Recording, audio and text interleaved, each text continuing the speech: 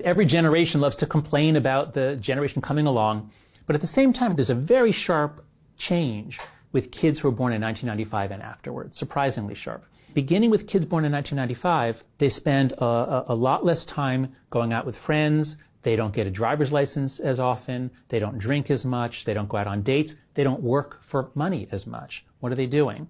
They're spending a lot more time sitting on their beds with their devices, interacting that way. So in a lot of ways, Gen Z has been denied the independence, the independent play that previous generations got.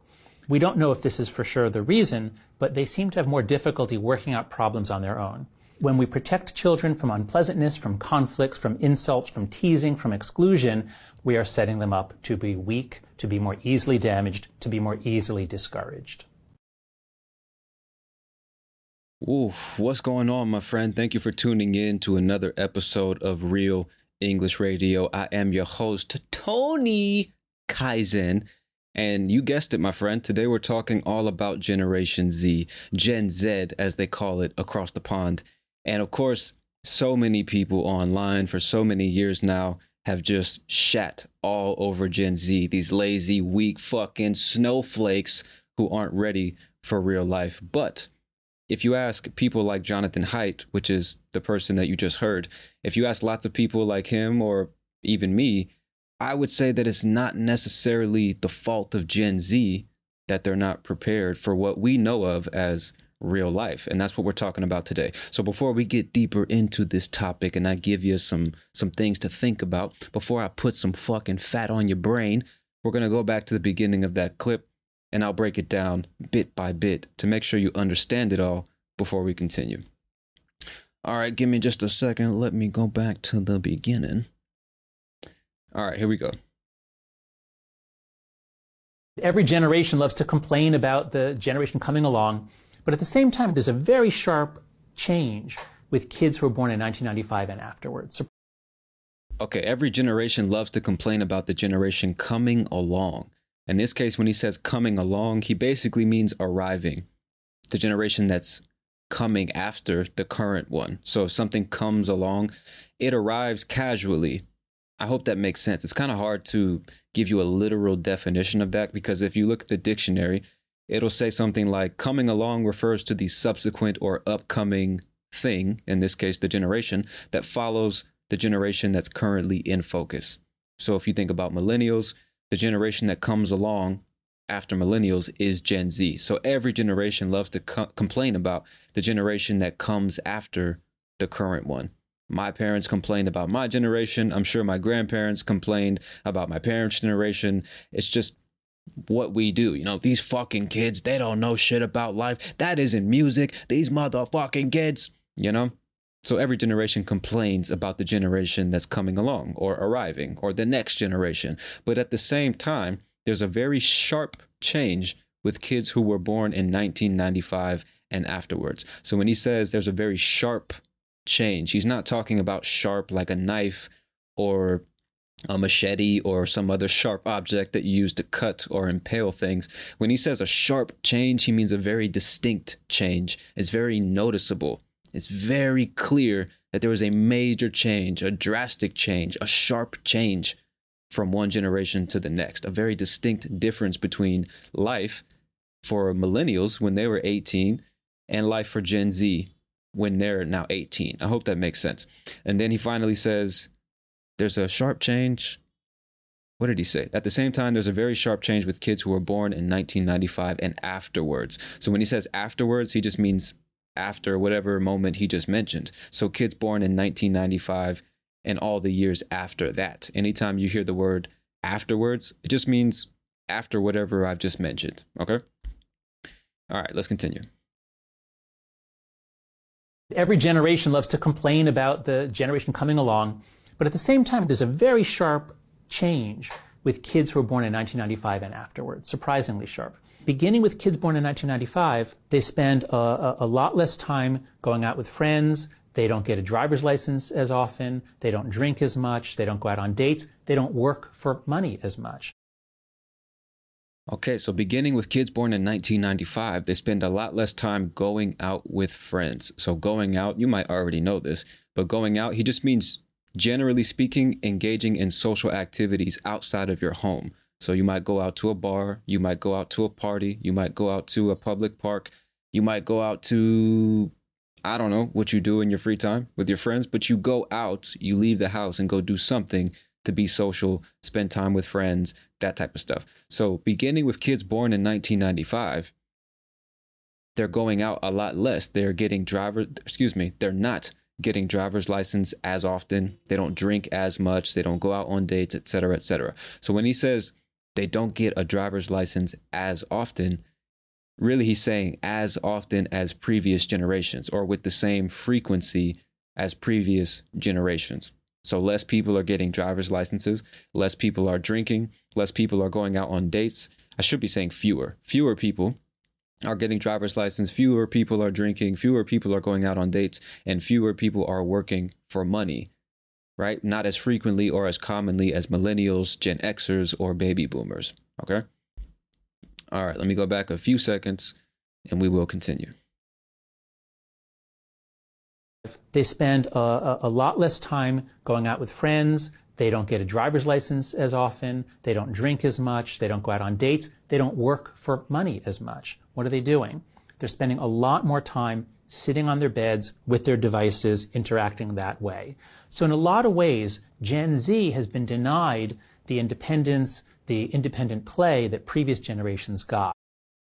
Okay, so in a lot of ways, Gen Z has been denied the independent play that previous generations got. When he says denied, in this case, if they are denied something, it means that they are prevented from having or experiencing something. So if they have been denied independence, it means that their parents or grandparents or whoever raised them did not let them have independence. The same way my parents or grandparents would have let their kids have more independence, go out and play and discover things on their own. A lot of parents these days are much more protective. They want to keep their kids in the house. They want to keep their kids on a device so they can just sit down, shut the fuck up, and let them enjoy a glass of wine after a long day or something like that. I don't know what all the reasons are, but it seems clear that kids these days are not allowed to have the same level of independence that I or my parents had when we were kids. So these kids have been denied that independence. All right, let's continue. So in a lot of ways, Gen Z has been denied the independence, the independent play that previous generations got. We don't know if this is for sure the reason, but they seem to have more difficulty working out problems on their own. They seem to have a lot more difficulty working out problems on their own. So to work out a problem is practically the same thing as resolving a problem or figuring out a solution to a problem. So what he's saying is Gen Z seems to have a much more difficult time resolving issues on their own. It seems that they need to rely on other people to resolve issues that my generation or my parents' generation would have resolved by ourselves without help from other adults or our parents or teachers or whatever. But Gen Z, for whatever reason, seems to have more difficulty working out their own problems. That previous generations got. We don't know if this is for sure the reason, but they seem to have more difficulty working out problems on their own. When we protect children from unpleasantness, from conflicts, from insults, from teasing, from exclusion, we are setting them up to be weak, to be more easily damaged, to be more easily discouraged. All right, there's quite a few words there I want to explain. So when we protect children from unpleasantness is just something that is unfavorable, something that's not nice, something that's not enjoyable. So when we protect kids from unpleasantness, from conflict, from insult, and insults are just comments or remarks that are typically offensive, that are, offensive comments that are directed towards somebody in particular. So you're fucking ugly. That's an insult. You're an idiot. That is an insult. Something that is meant to offend the other person or degrade the other person in some way, right? If we protect them from unpleasantness, conflicts, insults, or teasing, which is another important word. To tease somebody means to make fun of them or to provoke somebody in a playful way or sometimes in a hurtful way. So maybe you're a kid in school and you have a really big nose. So big that it's the first thing people see when they look at you. Other kids might make fun of you or tease you about your nose, making jokes, making you feel bad about the size of your nose, creating that insecurity in you. That's teasing. Now, it's important to know that teasing isn't always negative, because you might tease your friends, you might tease your kids, you might tease your coworkers in a playful way that's not meant to hurt their feelings. You're just joking. It's just what we do with friends. But depending on the context, teasing people or making fun of people can be a very negative thing. And in this case, I believe he's saying tease in a negative way. So when we protect kids from that teasing, or we protect kids from exclusion, we are setting them up, or in other words, we are just preparing them to be weak, to be more easily damaged, to be more easily discouraged. And when he says more easily discouraged, it means that they're going to lose confidence much more easily. They're going to lose enthusiasm for whatever they're doing much more easily, whether it's learning new skills, learning to speak a language, or how to make friends or get a job. Gen Z will give up or lose that confidence or enthusiasm to try and accomplish new things much more easily than previous generations, because, in his words, we have spent so much time protecting them from the harsh realities of life. Unpleasant situations, conflict, insults, teasing, fighting, exclusion, all these different things. These are realities of life, whether we like it or not. And I believe he's saying when we try to remove those harsh realities of life from our children's lives, we're just making it harder for them in the long run or long term. Because at some point, you're going to have to grow up and be an adult, and there's going to be nobody to protect you. And that's just life. It's like that for every form of life on the planet. So according to Jonathan, and I agree with his words, when you try to eliminate those realities, you're really just making it difficult or more difficult in the long run. I think that's really the main idea of this entire clip. Okay, so let me go back and play it one more time from start to finish, and hopefully it'll be much easier to understand. Here we go. Every generation loves to complain about the generation coming along, but at the same time, there's a very sharp change with kids who were born in 1995 and afterwards, surprisingly sharp. Beginning with kids born in 1995, they spend a lot less time going out with friends. They don't get a driver's license as often. They don't drink as much. They don't go out on dates. They don't work for money as much. What are they doing? They're spending a lot more time sitting on their beds with their devices, interacting that way. So in a lot of ways, Gen Z has been denied the independence, the independent play that previous generations got. We don't know if this is for sure the reason, but they seem to have more difficulty working out problems on their own.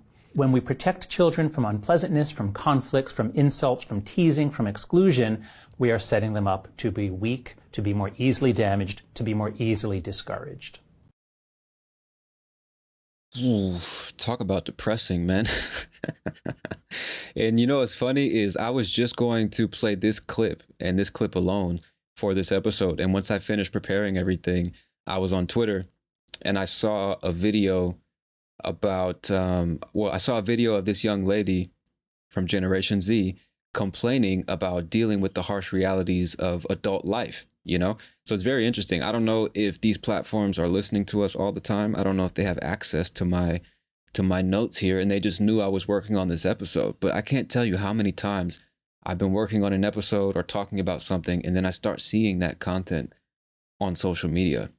It's a little strange, but in this case, very helpful because I think it's going to add value to this episode. So now that we've played that clip from Jonathan Haidt, I'm going to play the clip that I found on social media of this young lady basically venting, like trying to express her thoughts and feelings and see if other people think and feel the same way. She's very stressed. She's very unhappy with her current life and having to adapt to adult life after high school and university and things like that. So I'm going to play this clip now, and I want you to hear what she has to say about adjusting to the harsh realities of adult life. Here we go. I know I'm probably just being so dramatic and annoying, but this is my first job, like my first 9-to-5 job after college, and I'm in person, and I'm commuting in the city, and it takes me fucking forever to get there. There's no way I'm gonna be able to afford living in the city right now, so that's off the table. Like, fucking duh! If I was able to walk to work, and it'd be fine, but I'm not. So it literally takes me, like, I leave here, like, I get on the train at 7:30, and I don't get home till, like, 6:15 earliest, and then, like, I don't have time to do anything. I want to shower eat my dinner and go to sleep. I don't have time or energy to cook my dinner either. Like, I don't have energy to work out. Like, that's out the window. Like, I'm so upset. Oh my God. Nothing to do with my job at all, but just like the 9 to 5 schedule in general is crazy. Being in the office 9 to 5, like if it was remote, you get off at 5 and you're home and everything's fine. But like, I'm not home. It takes me long to get home, and like people that drive to the office, like you don't get off at 5. And I know it could be worse. I know I could be working longer, but like I literally get off, it's pitch black. Like, I don't have energy. How do you have friends? Like, how do you have time to like meet like a guy? I don't know. Like, how do you have time for like dating? Like, I don't have time for anything, and I'm like so stressed out. And I'm also getting my period, so that's why I'm all emotional. But like, am I so dramatic? It's fine. Oh man, I fucking love her. All right, man. I will say before we continue, do not feel bad. Don't feel stressed. Don't feel frustrated with yourself if you had a really hard time understanding her. Because I just realized as I was playing that clip how fucking fast she's actually talking. And she used lots of little expressions, a little bit of slang, and she was emotional while she was talking. So understand that if you had a hard time following everything she said, it's normal. All right. It's totally normal. And remember, if you are subscribed on Patreon, if you are a member of the Real English Radio community, then you have access to both the transcript and the vocabulary guide and explanation. So be sure to check that out. Now, I'm going to go back to the beginning of this clip and explain it bit by bit just to make sure all of it was clear, because again, she was talking quite fast and there is a lot of useful language to be learned in this simple clip. All right. So give me a second. Let me go back to the beginning and explain a few things. Here we go. I know I'm probably just being so dramatic and annoying, but this is my first job, like my first 9 to 5 job after college, and I'm in person, and I'm commuting in the city, and it takes me fucking forever to get there. Okay, so she says, I know I'm probably being dramatic and annoying, which she's basically recognizing the fact that she might be being a little unrealistic about the situation. Maybe she's just being dramatic. Maybe she needs to just grow up and be an adult. And she's recognizing that. But this is her first job, her first 9 to 5 job. And this is something that you'll hear very often with English speakers. And when we say 9 to 5, which is really what you'll hear people say, they won't even say 9 to 5 job. They'll just say, I'm working a 9 to 5, or I have a 9 to 5, or this is my first 9 to 5. And they're just referring to the typical working hours. 9 in the morning to 5 in the afternoon. My 9 to 5 job. So this is my first full-time job. That's another thing you'll hear people say. So I know I'm probably being dramatic and annoying, but this is my first full-time job after college, and I'm in person and I'm commuting. When she says in person, she just means that she's actually going to the office. She's working there and doing things in person as opposed to online or as opposed to remotely. So she's in person, she's commuting to the city, and it takes her fucking forever to get there. So to commute to work just means to travel to work. Your commute describes that trip from home to the office and then to the office, or from the office back to your home. That is your commute. Or when you're making that trip, you are commuting. I hope that makes sense. So she's in person, she's commuting to the city, which suggests that she lives far away from the city and she has to drive a long distance to get to work. And we see that when she says, it takes me fucking forever to get there. So if something takes forever, it just means that the process to complete that process, it takes a long time. It's just a more American way of saying it takes me fucking forever to get to work. And so I think that was where I stopped. So let me go back a few seconds and we'll continue. I'm in person and I'm commuting in the city, and it takes me fucking forever to get there. There's no way I'm going to be able to afford living in the city right now. Man, she rattled that sentence off like crazy. There's no way I'm going to... Let me slow it down. She said, there's no way I'm going to be able to afford living in the city. Let me play that one more time. And it takes me fucking forever to get there. There's no way I'm going to be able to afford living in the city right now. There's no way I'm going to be able to afford. So the words really are, there's no way I'm going to be able to afford.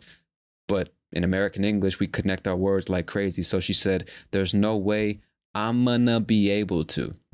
I'm going to be able to. I'm going to be able to.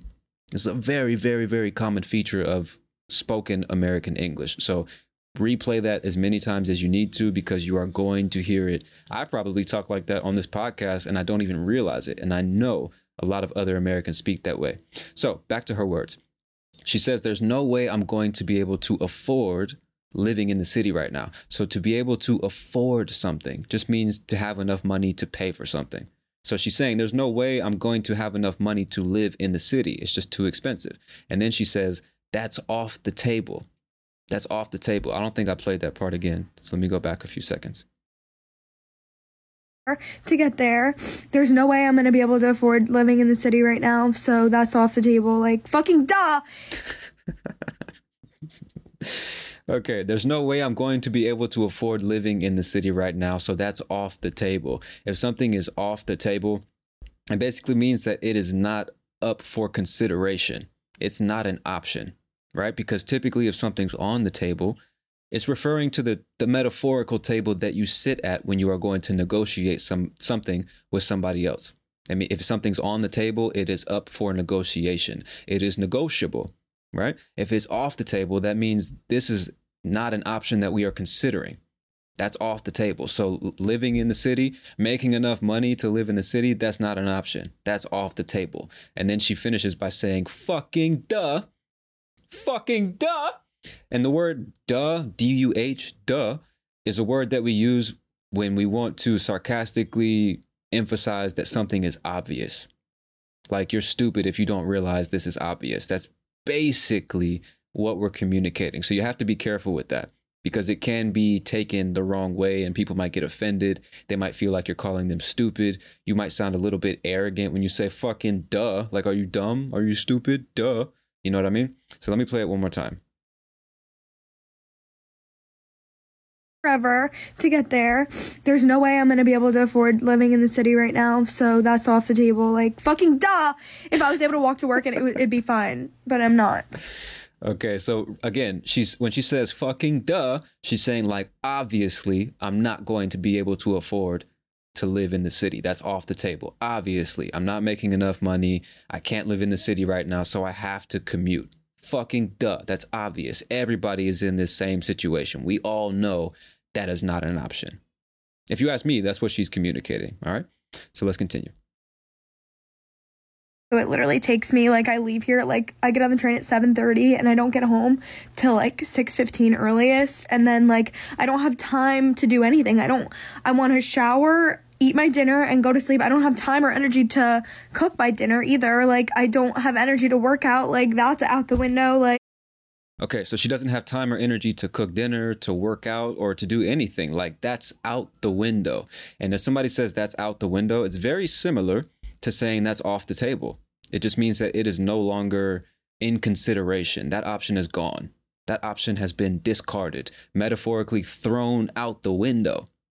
You see what I'm saying? It's not on the table. You pick it up off the table and you woof, throw that shit out the window. It's gone. No longer an option, right? So she doesn't have energy to cook or clean or work out or do anything. All of that is out the window. All right. All right. Let me go back a few seconds and continue. I want to shower, eat my dinner and go to sleep. I don't have time or energy to cook my dinner either. Like, I don't have energy to work out. Like, that's out the window. Like, I'm so upset. Oh my God. Nothing to do with my job at all, but just like the 9 to 5 schedule in general is crazy. Okay. So one more time. She doesn't have time or energy to cook. She doesn't have time or energy to work out. Like, all that's out the window. And then she says, I'm so upset. I'm so upset. That's how she said it. And when she says upset, it just means it's like frustrated. You know, you're not happy. You're agitated. You're stressed. You're disturbed with whatever's happening. If you're upset, it's typically because something has happened or somebody has said something to you that took away your happiness or your sense of peace. So she's upset. And she says, nothing to do with my job at all. And what she's saying is my frustration or my feeling upset has nothing to do with my job, meaning it's not in relation to my job. My frustration is not connected to my actual job, which suggests that she likes her job. So it's not the job itself, but just the 9 to 5 work schedule is fucking crazy. So that's what she's saying. All right, let's continue. I'm so upset. Oh my God. Nothing to do with my job at all, but just like the 9 to 5 schedule in general is crazy. Being in the office 9 to 5, like if it was remote, you get off at 5 and you're home and everything's fine. But okay, being in the office 9 to 5, like if it was remote, meaning if she could work from home, you get off at 5 and you're home and everything is fine. So to get off work, it just means to stop working. It's the end of the workday. So if somebody says, what time you get off today? They're just asking, what time do you expect to stop working today? So if you work typically from 9 to 5, you go into the office or you get to the office, you arrive at the office at 9 a.m., probably before that, right? You start working at 9 a.m. and then you get off at 5. You stop working and then you leave at 5 p.m. So if you're working 9 to 5 remotely, you get off at 5 or you stop working at 5 and you're already at home and everything's fine. You don't have to travel from the office back to your house. That's what she's saying. All right, let's continue. my job at all, but just like the 9 to 5 schedule in general is crazy. Being in the office 9 to 5, like if it was remote, you get off at 5 and you're home and everything's fine. But like I'm not home. It takes me long to get home, and like people that drive to the office, like you don't get off at 5. And I know it could be worse. I know I could be working longer, but like I literally get off, it's pitch black. Like I don't have energy. How do you have friends? Like Okay, so she's saying people who work in the office or drive to the office, like normally you don't even get off at 5. You're expected to work longer than that. And so your workday's even longer because of that. And then she admits, she says, I know it could be worse. I know I could be working longer or be expected to work more hours, but I get off and it's pitch black. And when somebody says pitch black, it just means completely dark, completely dark. All you see is blackness. So imagine you go into the office, the sun is out, the birds are chirping, everything is beautiful. And after an 8 or 9 hour day of soul sucking work at this corporation, you leave the office and it's completely dark outside. It's nighttime, basically. It's pitch black, completely dark. And she doesn't have energy. She has no time to make friends. She has no time to do anything. So that's what she's saying. All right, we're almost done with the clip, so let's continue.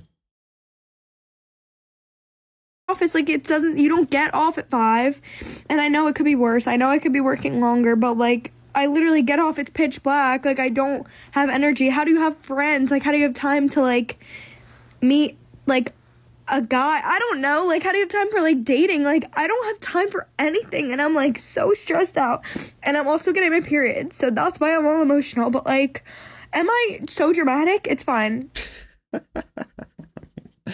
Okay, so she's saying, like, how do you have time to make friends? How do you have time to meet a guy or dates? How do you have time for anything? She's so stressed out.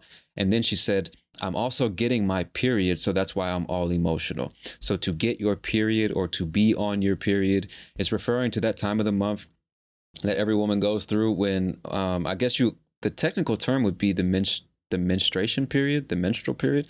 Let me find is it menstruation or menstrual period? I don't know which term would be correct in this case. I think it's menstrual. Let me see. Menstruation cycle. No, menstrual cycle apparently is the correct term. The menstrual cycle. A normal menstrual cycle can last between 21 and 35 days. Jesus fucking Christ. So it's that time of the month that every woman goes through where she starts to discharge blood and eggs from her vagina, for lack of a better way of saying it. You can see how uneducated I am on what's actually happening during the menstrual cycle. But now I feel the need to actually get the real explanation. One, for my own education, but two, so I don't leave you hanging. You know what I'm saying? Please, let's ask ChatGPT. Please explain what exactly is happening during the menstrual cycle. And I know this is completely off topic, but hey, this is Real English Radio. We're doing this shit in real time. Certainly, ChatGPT says, the menstrual cycle is a complex sequence of hormonal and physiological changes that prepare a woman's body for potential pregnancy. The cycle, which typically lasts around 28 days, can be broken down into several phases. Here's a step-by-step overview of what happens. Phase 1, the menstrual phase. Days 1 to 5 on average. I'm not reading all this shit. Jesus Christ. fucking 7 paragraphs. Summarize this in 1 paragraph in a way that a teenager could understand. Fucking A, dude. Every month, a woman's body goes through a cycle preparing for a possible baby. It starts with a period, where the body gets rid of an unused lining meant for a baby. Then her ovaries prepare an egg, and around the middle of the cycle, the egg is released and travels, hoping to meet a sperm. If it doesn't, the cycle ends with another period, and everything starts again. Think of it like a monthly reset button for the body to either start a pregnancy or get ready to try again next month. There you fucking go. I feel like I should have been able to say that. I feel dumb. You know how like sometimes you know what's happening, but you don't know what's happening?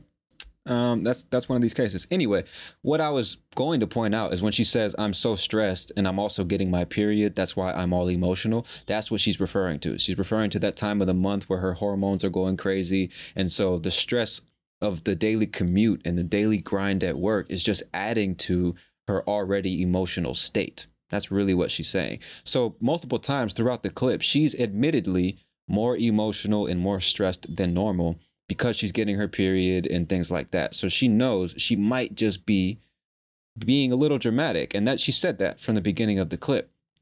But she's asking, that's the reason she posted the video. She wants feedback from the general public. Like, am I just being dramatic? Or is it possible that somebody else understands what I'm feeling and going through? Like, am I crazy? Am I just being an annoying little kid right now? Or whatever. And then the last words she says in the clip are, it's fine. It's fine. It's fine. And she's being sarcastic. She's like, am I just being so dramatic? Like, I just can't take that. You know what? It's fine. It's fine. Fuck it. It's fine. Forget it. Let me play it one more time to make sure it's clear. Meet, like, a guy. I don't know. Like, how do you have time for, like, dating? Like, I don't have time for anything. And I'm, like, so stressed out. And I'm also getting my period. So that's why I'm all emotional. But, like, am I so dramatic? It's fine. Yo, I fucking love her, man. Oh, man. All right, my friends. So hopefully that clip is much more clear now. It's pretty long. It's like 90 seconds, so I won't play it again, but I will leave timestamps for this episode. So hopefully, no matter where you're listening, you can go back to the exact time the clip starts if you want to play it again from start to finish. But let's move on with the episode because, again, this clip was posted on Twitter, and I could totally identify with and understand what she's saying and where she's coming from. But as you might imagine, there were tons of millennials and Gen Xers and baby boomers who could not wait to shit all over this fucking girl and tell her how she's a weak little fucking child who's not ready for real life. She's a fucking snowflake, this little baby, and blah, blah, blah, blah, blah. So let me read some of the critical comments that were listed under this video on Twitter. First of all, let me read the caption on the video, because when I saw this video, it wasn't posted on her Twitter feed. Somebody else. I know I'm probably just being so... shit. Hang on. Somebody else took the video and posted it on their Twitter. So this Twitter account says, this recent college grad has a breakdown over working a job. We are doomed. So the person who posted this video is saying this college grad had a mental breakdown. She lost her composure. You know, she's breaking down and crying and going crazy just because she finally has to work a real job. And then this person says, we are doomed. So if we are doomed, it means that we are destined for ruin and destruction. It's all over for us. The future does not look good. It looks horrible. This is the end for us. Basically saying that this girl is a representation of the entire generation, and this entire generation is our future. And if they're this fucking weak, then we're done. This is the end of humanity. If this is how weak these kids actually are, that's basically what this person is communicating. And so let me go back to the comments under the video. One person says, our ancestors, and then they put in quote marks, time to wake up at 4 a.m. to milk the cows, feed the animals, plow the fields, churn the butter, and knit a new sweater. And then under that, it says Gen Z. Why can't I just do nothing and live for free? So they're ironically comparing our ancestors to Gen Z and saying, well, back in the day, our ancestors had to wake up at 4 a.m. and like work on a farm all fucking day, milk the cows and feed the animals and plow the fields, churn the butter, knit new sweaters, raise the kids. And these days, Gen Z is just crying because they actually have to work and they can't have everything for free. That's what they're communicating with that tweet. Another person says, I work in a factory building engines and transmissions from 5 p.m. to 5 a.m. Jesus Christ. If you're looking for plump lips that last, you need to know about Juvederm lip fillers. With Juvederm Volbella XC and Juvederm Ultra XC, your lip look, whether it's subtle or bold, can last up to 1 full year with optimal treatment and no additional maintenance. Find a licensed specialist and see if it's right for you at Juvederm.com today. That's JUVEDERM.com. Add fullness to lips in adults over 21 with Juvederm Volbella XC or Juvederm Ultra XC. Do not use if you have severe allergies or a history of severe allergic reactions, or if you're allergic to lidocaine or the proteins used in Juvederm. Tell your doctor if you have a history of scarring or taking medicines that decrease the body's immune response or that can prolong bleeding. Common side effects include injection site redness, swelling, pain, tenderness, firmness, lumps, bumps, bruising, discoloration, or itching. As with all fillers, there's a rare risk of unintentional injection into a blood vessel, which can cause vision abnormalities, blindness, stroke, temporary scabs, or scarring. For full, important safety information, visit Juvederm.com. Jesus Christ. I work in a factory building engines and transmissions from 5 p.m. to 5 a.m., 12 hours, 6 days a week. And she's crying about an 8-hour day. I wish for one day she could do my job, then she would not be crying about hers. Come on, dog. All right, moving on. The next person says, wait until she realizes she probably might need to work 2 jobs to even make ends meet. And to make ends meet is basically an expression that means to make enough money to keep your bills paid, buy food, and survive. That's what it means to make ends meet. All right, and somebody else says, damn, during my first job on Wall Street as an investment banker, associate. Oh, I see what he's saying. Let me read that again. During my first job on Wall Street as an investment bank associate or junior level employee, I got into the office at 7 a.m. and didn't leave until 10:30 or 11 p.m. Fucking A. I worked half days on Saturday. This was how you, quote unquote, climbed the corporate ladder. And yet this younger generation's wonder, damn, I can't fucking read. And yet this younger generation wonders why they'll never be successful or prosperous or able to pay off student loans. I paid off my major, undergrad, and graduate student loans in 3.5 years. This is a long sentence, so it's hard to read without losing you. I'm trying to break it into parts so you can follow me, but I'll just read the whole thing and hopefully you'll be able to follow.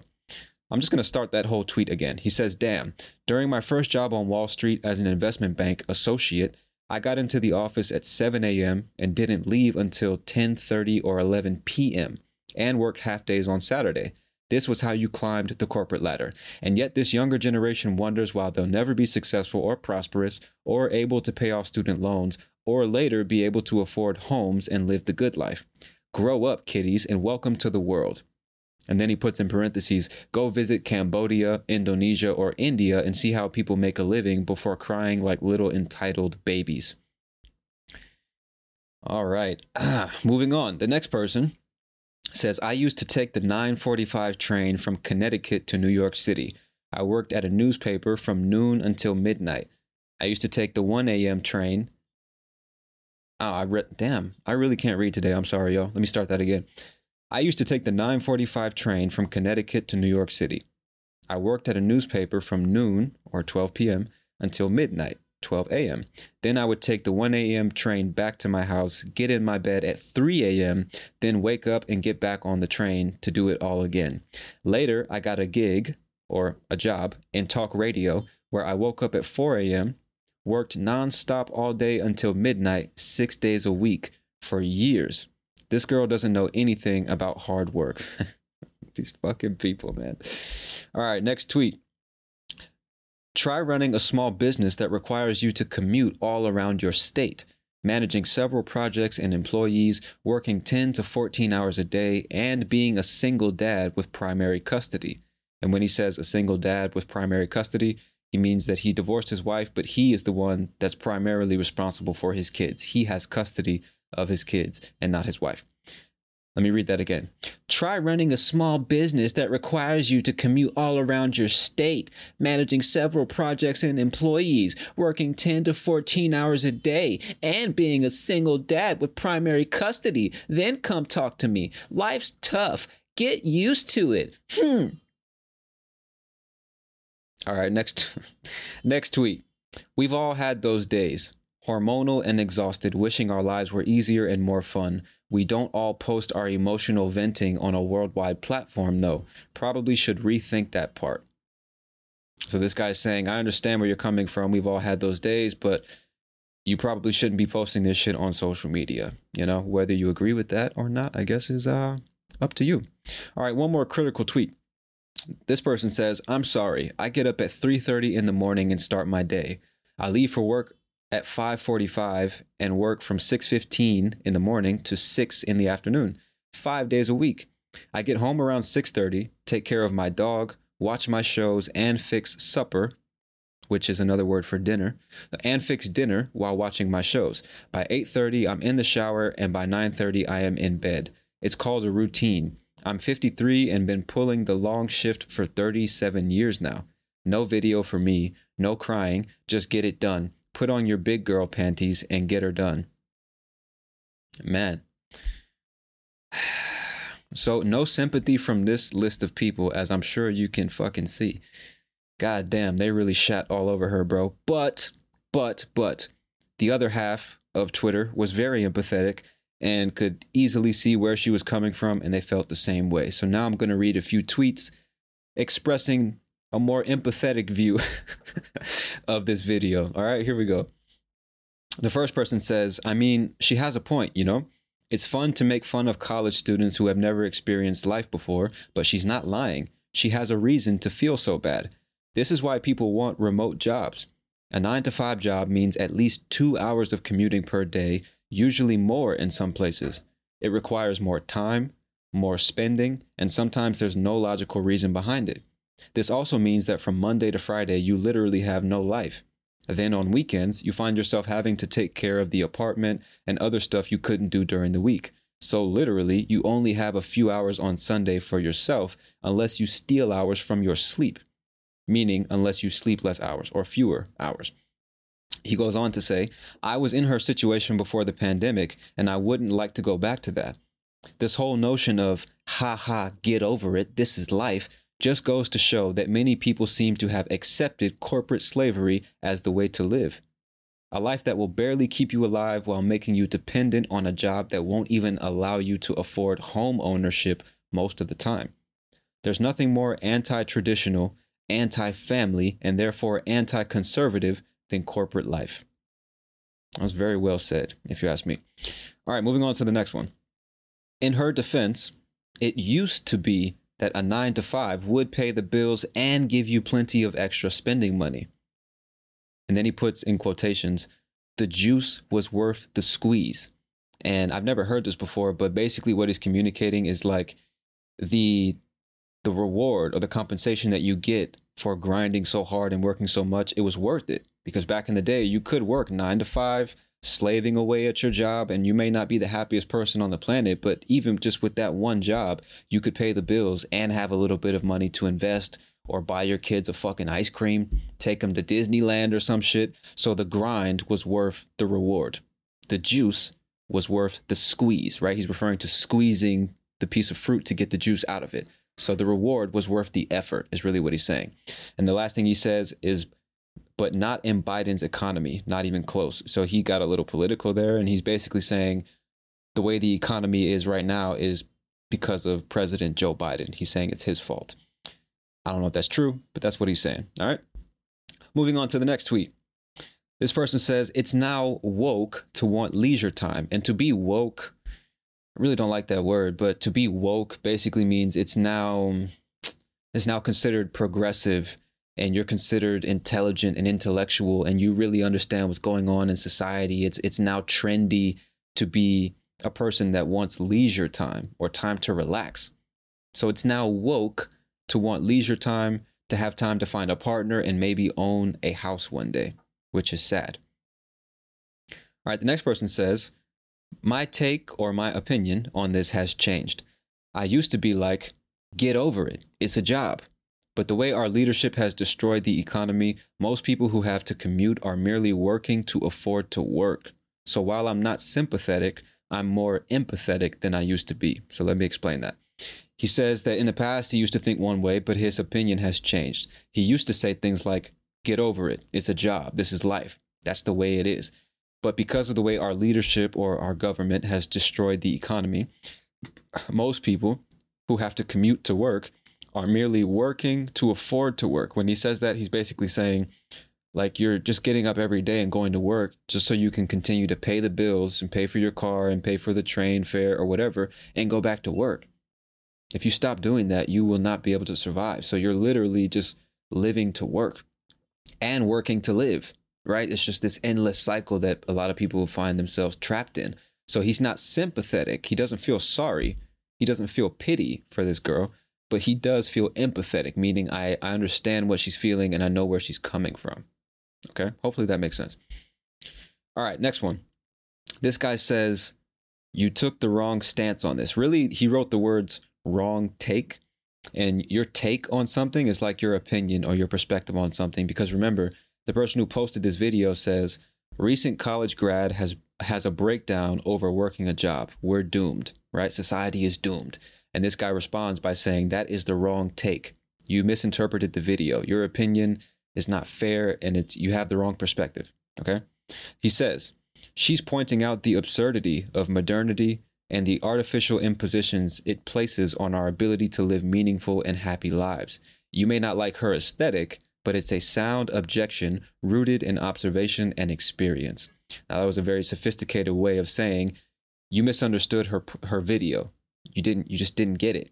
You know, she's pointing out or she's highlighting the absurd nature of corporate culture, the hustle culture, having to work 9 to 5 or even 8 to 6 or even 7 to fucking 7 and then commute an hour or 2 hours to and from work. And you still can't live a happy, meaningful life. You still can't buy a house. You and your wife or your husband might not be able to afford raising multiple children. You can't send them to good schools. You can't take them on vacations, right? So you may not like the way she expressed herself, but her objection or her video, her thoughts and opinions are rooted in an observation that's based on experience. So it's like basically what she's saying is some real shit. This isn't just a unique case. A lot of people around the world of all ages think and feel the same way. They just typically don't say anything. They just accept that this is the way things are. She just is a person who happened to make a video and put it on the internet to express herself. I believe that's what he's saying, right? All right, last one. This person says, I get that it sucks and empathize with the fact that maybe she never had to experience real work until 20 years of age. It's not her fault that her parents and college did not prepare her for the real world. It's her fault if she doesn't adapt going forward. All right, there you go, my friends. So we've heard some critical comments and we've heard some more supportive comments from the people on Twitter. And I have to say, just to give you my personal thoughts, to give you my opinion, I totally empathize with this young girl. And I think it's a little bit harsh to shit on her and say, well, that's just life. You're fucking weak, you little snowflake. Welcome to the real world, sweetheart. Get over it. I totally agree with the idea that it just shows how so many people have accepted that this is just the way things are done. That doesn't mean it's normal or acceptable, right? Nobody who works 40, 50, 60, 70 hours a week should be struggling to pay their bills and support a family. That is fucking retarded, bro. That is ridiculous. That is ridiculous. And we all know that and we all feel that and we all complain about that to our friends or family. We all wish we had more time for ourselves. We all know that the price of living is increasing while salaries are not. And we know that's fucking ridiculous. So I don't think it's fair just because somebody from Gen Z is complaining about it that we shit all over them and say, oh, you fucking weak little kid. Welcome to the real world, snowflake. First of all, it's insensitive. And it's also like, bro, you feel the same way. You have just accepted the fact that you're a slave. She's just complaining about it and saying, yo, this is not okay. Like, what the fuck is going on here? And we also have to accept the fact that, okay, even if these kids are weak, and unprepared for life, that is not their fault. It's millennials and Gen Xers and baby boomers who raised Gen Z. So you can't you can't do a shitty job raising your children and then complain about the results. It's like, it's your fucking fault. It's the parents, whoever her parents are, it's their fault. Whoever taught her in school, it's their fault. It's not the kid's fault for not knowing something that they don't know. It's not the kid's fault for not knowing something, you know? It is not her fault that she didn't get the real world experience necessary to be able to adapt more easily to real life. I don't think that's the fault of Gen Z. I really don't. And it's easy for millennials and Gen Xers and baby boomers to complain and talk shit about Gen Z when we didn't grow up with social media like they did. We didn't grow up with these highly potent, highly addictive software applications that suck away all our time and energy, that hack our dopamine centers and serotonin centers in our brain and just make us want to sit at home and scroll on our phones all day. My parents didn't grow up with that shit, nor did my grandparents. And I think I was a teenager already when MySpace came around, and then Facebook and shit. So I was already, along the path. I was finishing my teenage years. So they're really the first generation to grow up with this shit. And then on top of that, parents just stopped parenting their fucking children. Stop preparing them for real life. And now everybody wants to point the finger at Gen Z and say, oh, these lazy pieces of shit, these weak, sensitive little kids. It's like, okay, bro, but whose fault is that? It's not theirs. It's not theirs, So I think there's multiple factors involved. And I don't think that obviously there are a lot of kids in Gen Z that are just fucking lazy, that are way too sensitive, that are weak as fuck. That is true. But I think we have to acknowledge the fact that there's a reason for that at least, right? This weak ass generation is a symptom of a deeper problem. You understand what I'm saying? It's not just out of nowhere. It's not just because they want to be that way, right? I think that's one thing that I've found very common online and just in popular culture these days, especially in the West, is it's very easy to just complain and talk shit about a particular person or situation, but we never stop to analyze how did this become a problem? What is the source of this? It's just easier to talk shit and feel good about yourself, If you're 30 or 40 or 50 years old, you're like, look at these fucking weak ass kids. I'm so much stronger than they are. They have no idea what real life is like. It's like, but how can you be so sure that you wouldn't be the same as them if you grew up in the same time? How could you be so sure? Most of us would be the exact same way. You know what I'm saying? So I think it's a little insensitive. I think it's a bit disingenuous as well to pretend that you wouldn't be the same way if you were in their position, or that they wouldn't be the same way if they were in your position. You know what I'm saying? Because if they grew up as Gen Xers or baby boomers, they would probably be a lot stronger and better prepared for life. But times are different. Times are just different. And I think we can all agree it is fucking ridiculous that you're working 9 to 5 and you can't pay your bills. I don't care where you're from, who you are, or how old you are. That is fucking ridiculous. And we all just kind of accept it. So I think, although I also probably wouldn't be on social media crying and posting a video about it, she has the right and the freedom to express herself however she wants. And what she's saying is some real shit. So you may not like the way she's saying it, but I think what she's saying is some real shit. And I think we have to respect that. Because I don't know if I agree with the idea that all of Gen Z is just a bunch of lazy, sensitive little bitches. I don't really agree with that. I think that a lot of them are just awake and paying attention and realizing this doesn't make any sense. Because in the past, you could work 9 to 5 and pay your bills and support a family. You cannot do that anymore. How is that okay? How do we all just accept that? You know what I'm saying? How the fuck we all just, well, it is what it is. It is what it is. It's I think Gen Z is just waking up and be like, nah, there has to be a better alternative. That's why so many kids want to be influencers, TikTokers, Instagrammers, YouTubers, content creators, entrepreneurs, business people. Because at least that way I can wake up and do something I actually want to do.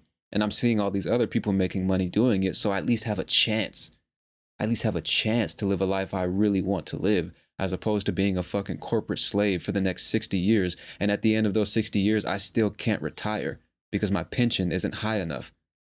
So I'm going to have to work until I'm 76, 80 fucking years old, doing some bullshit job when I should be enjoying time with my grandkids or traveling the world or whatever the fuck I want to do with my time after working 60 years. That's just not the case anymore. And so I think Gen Z is completely right when they say, yo, this is bullshit. This is bullshit. Because it's not just Gen Z that's saying that. But for some reason, when an adult says it, a millennial or a Gen Xer or a baby boomer says it, oh yeah, that's a great point. Yeah, the economy is on, this is some bullshit. Fucking the government and the president. No, we need to make a change. We need a new. But when a Gen Zer says it, shut your fucking little pussy ass up, bro. You weak, sensitive piece of shit. You don't know what life is. Shut up. You know what I'm saying? So I don't know. I don't have the answers here. I'm just saying I know where she's coming from. I feel her wholeheartedly, man. And I think it's a little unfair to shit all over her just because she's just asking people. And she even admitted, I might be being dramatic or annoying. I'm on my period, so maybe I'm just a little too emotional. But guys, let me know. Is this normal? Am I the only one that feels this is fucking crazy? And obviously, I don't know if she's going to listen to this, but I'll say, no, sweetheart, you are not the only one. I agree 100%. It's fucking insane. And I know for a fact there are millions, if not billions of other people who think the same thing, you know? I don't think it's fair to say, well, go to Cambodia and see how people live. Go to fucking Laos. Go to Angola. Go to the Democratic Republic of Congo and see how they're living there. It's like, well, I'm not from there, bro. I'm not from there. That's not my reality. Okay? What's happening over there has nothing to do with me. You know what I'm saying? Like, I don't know if this happened when you were kids. But when I was a kid, it was very common to see in TV shows and sometimes in real life when a kid's complaining about not being able to get some ice cream or a new pair of shoes or a PlayStation, the parents would say something like, well, think about the starving kids in Africa. You want to be one of those kids? It's like, well, obviously not, dog, but I don't see how that's relevant. I still want ice cream. You know what I'm saying? One thing has nothing to do with the other. One thing has nothing to do with the other. You know what I'm saying? Obviously, I'm in a much better situation than many other people on the planet. That doesn't mean my situation isn't fucked up. It's still relative. I was born in the US and I have no control over that. You know, so I think comparing the situation in the US to the situation in a country that's doing much worse is like a way of overlooking the actual problem. It's dismissive. You're just dismissing the entire argument or conversation by saying, well, other people in other places have it worse. Okay, that doesn't mean that we don't need to solve this problem. You know what I'm saying? We can, like, both things can be true. Things are fucked up here and fucked up over there. What does one have to do with the other? You know? I don't know, man. I don't know. I'm really curious to know what y'all think about this topic, though. Especially y'all from Gen Z. Do y'all feel where she's coming from? But I mean, I can't say especially. I want to hear from Gen Z. I want to hear from my fellow millennials, from Gen Xers and the baby boomers, because I know I have all four generations listening to this podcast right now.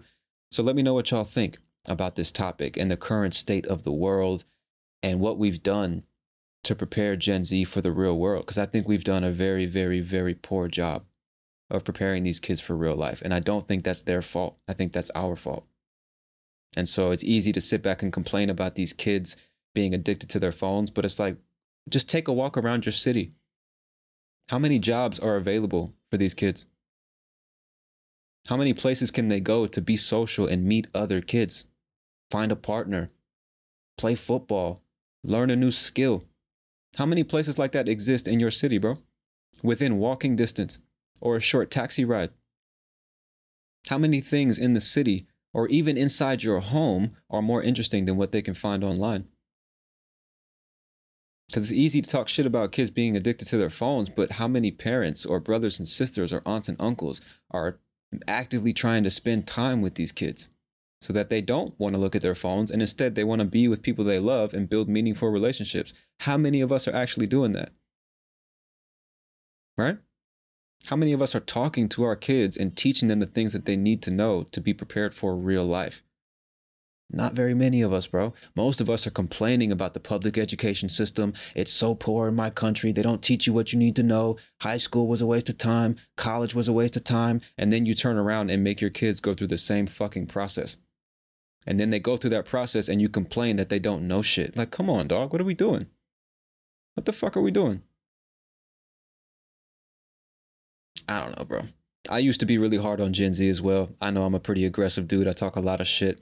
But I have to say my perspective has changed as well as I continue to educate myself. And Gen Z, if you're listening, although you do have a responsibility to educate yourself and prepare yourself for real life, now that you are an adult, I will say just understand it's not your fault and that the world will be very harsh and talk a lot of shit and make you feel like you should have everything figured out. But bro, you can't know something that you were never taught.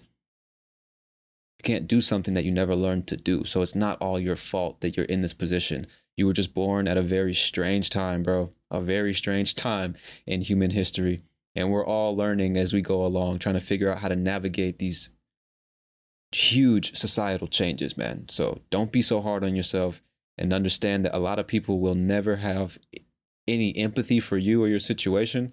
And it's not enough to say, this isn't my fault, because again, you're entering adulthood. So whether you like it or not, nobody gives a fuck. You got to learn how to stand on your own 2 feet and figure this shit out, just like everybody else, bro.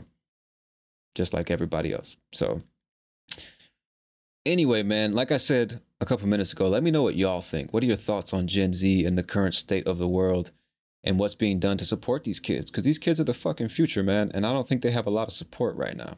So I'm curious to know y'all thoughts.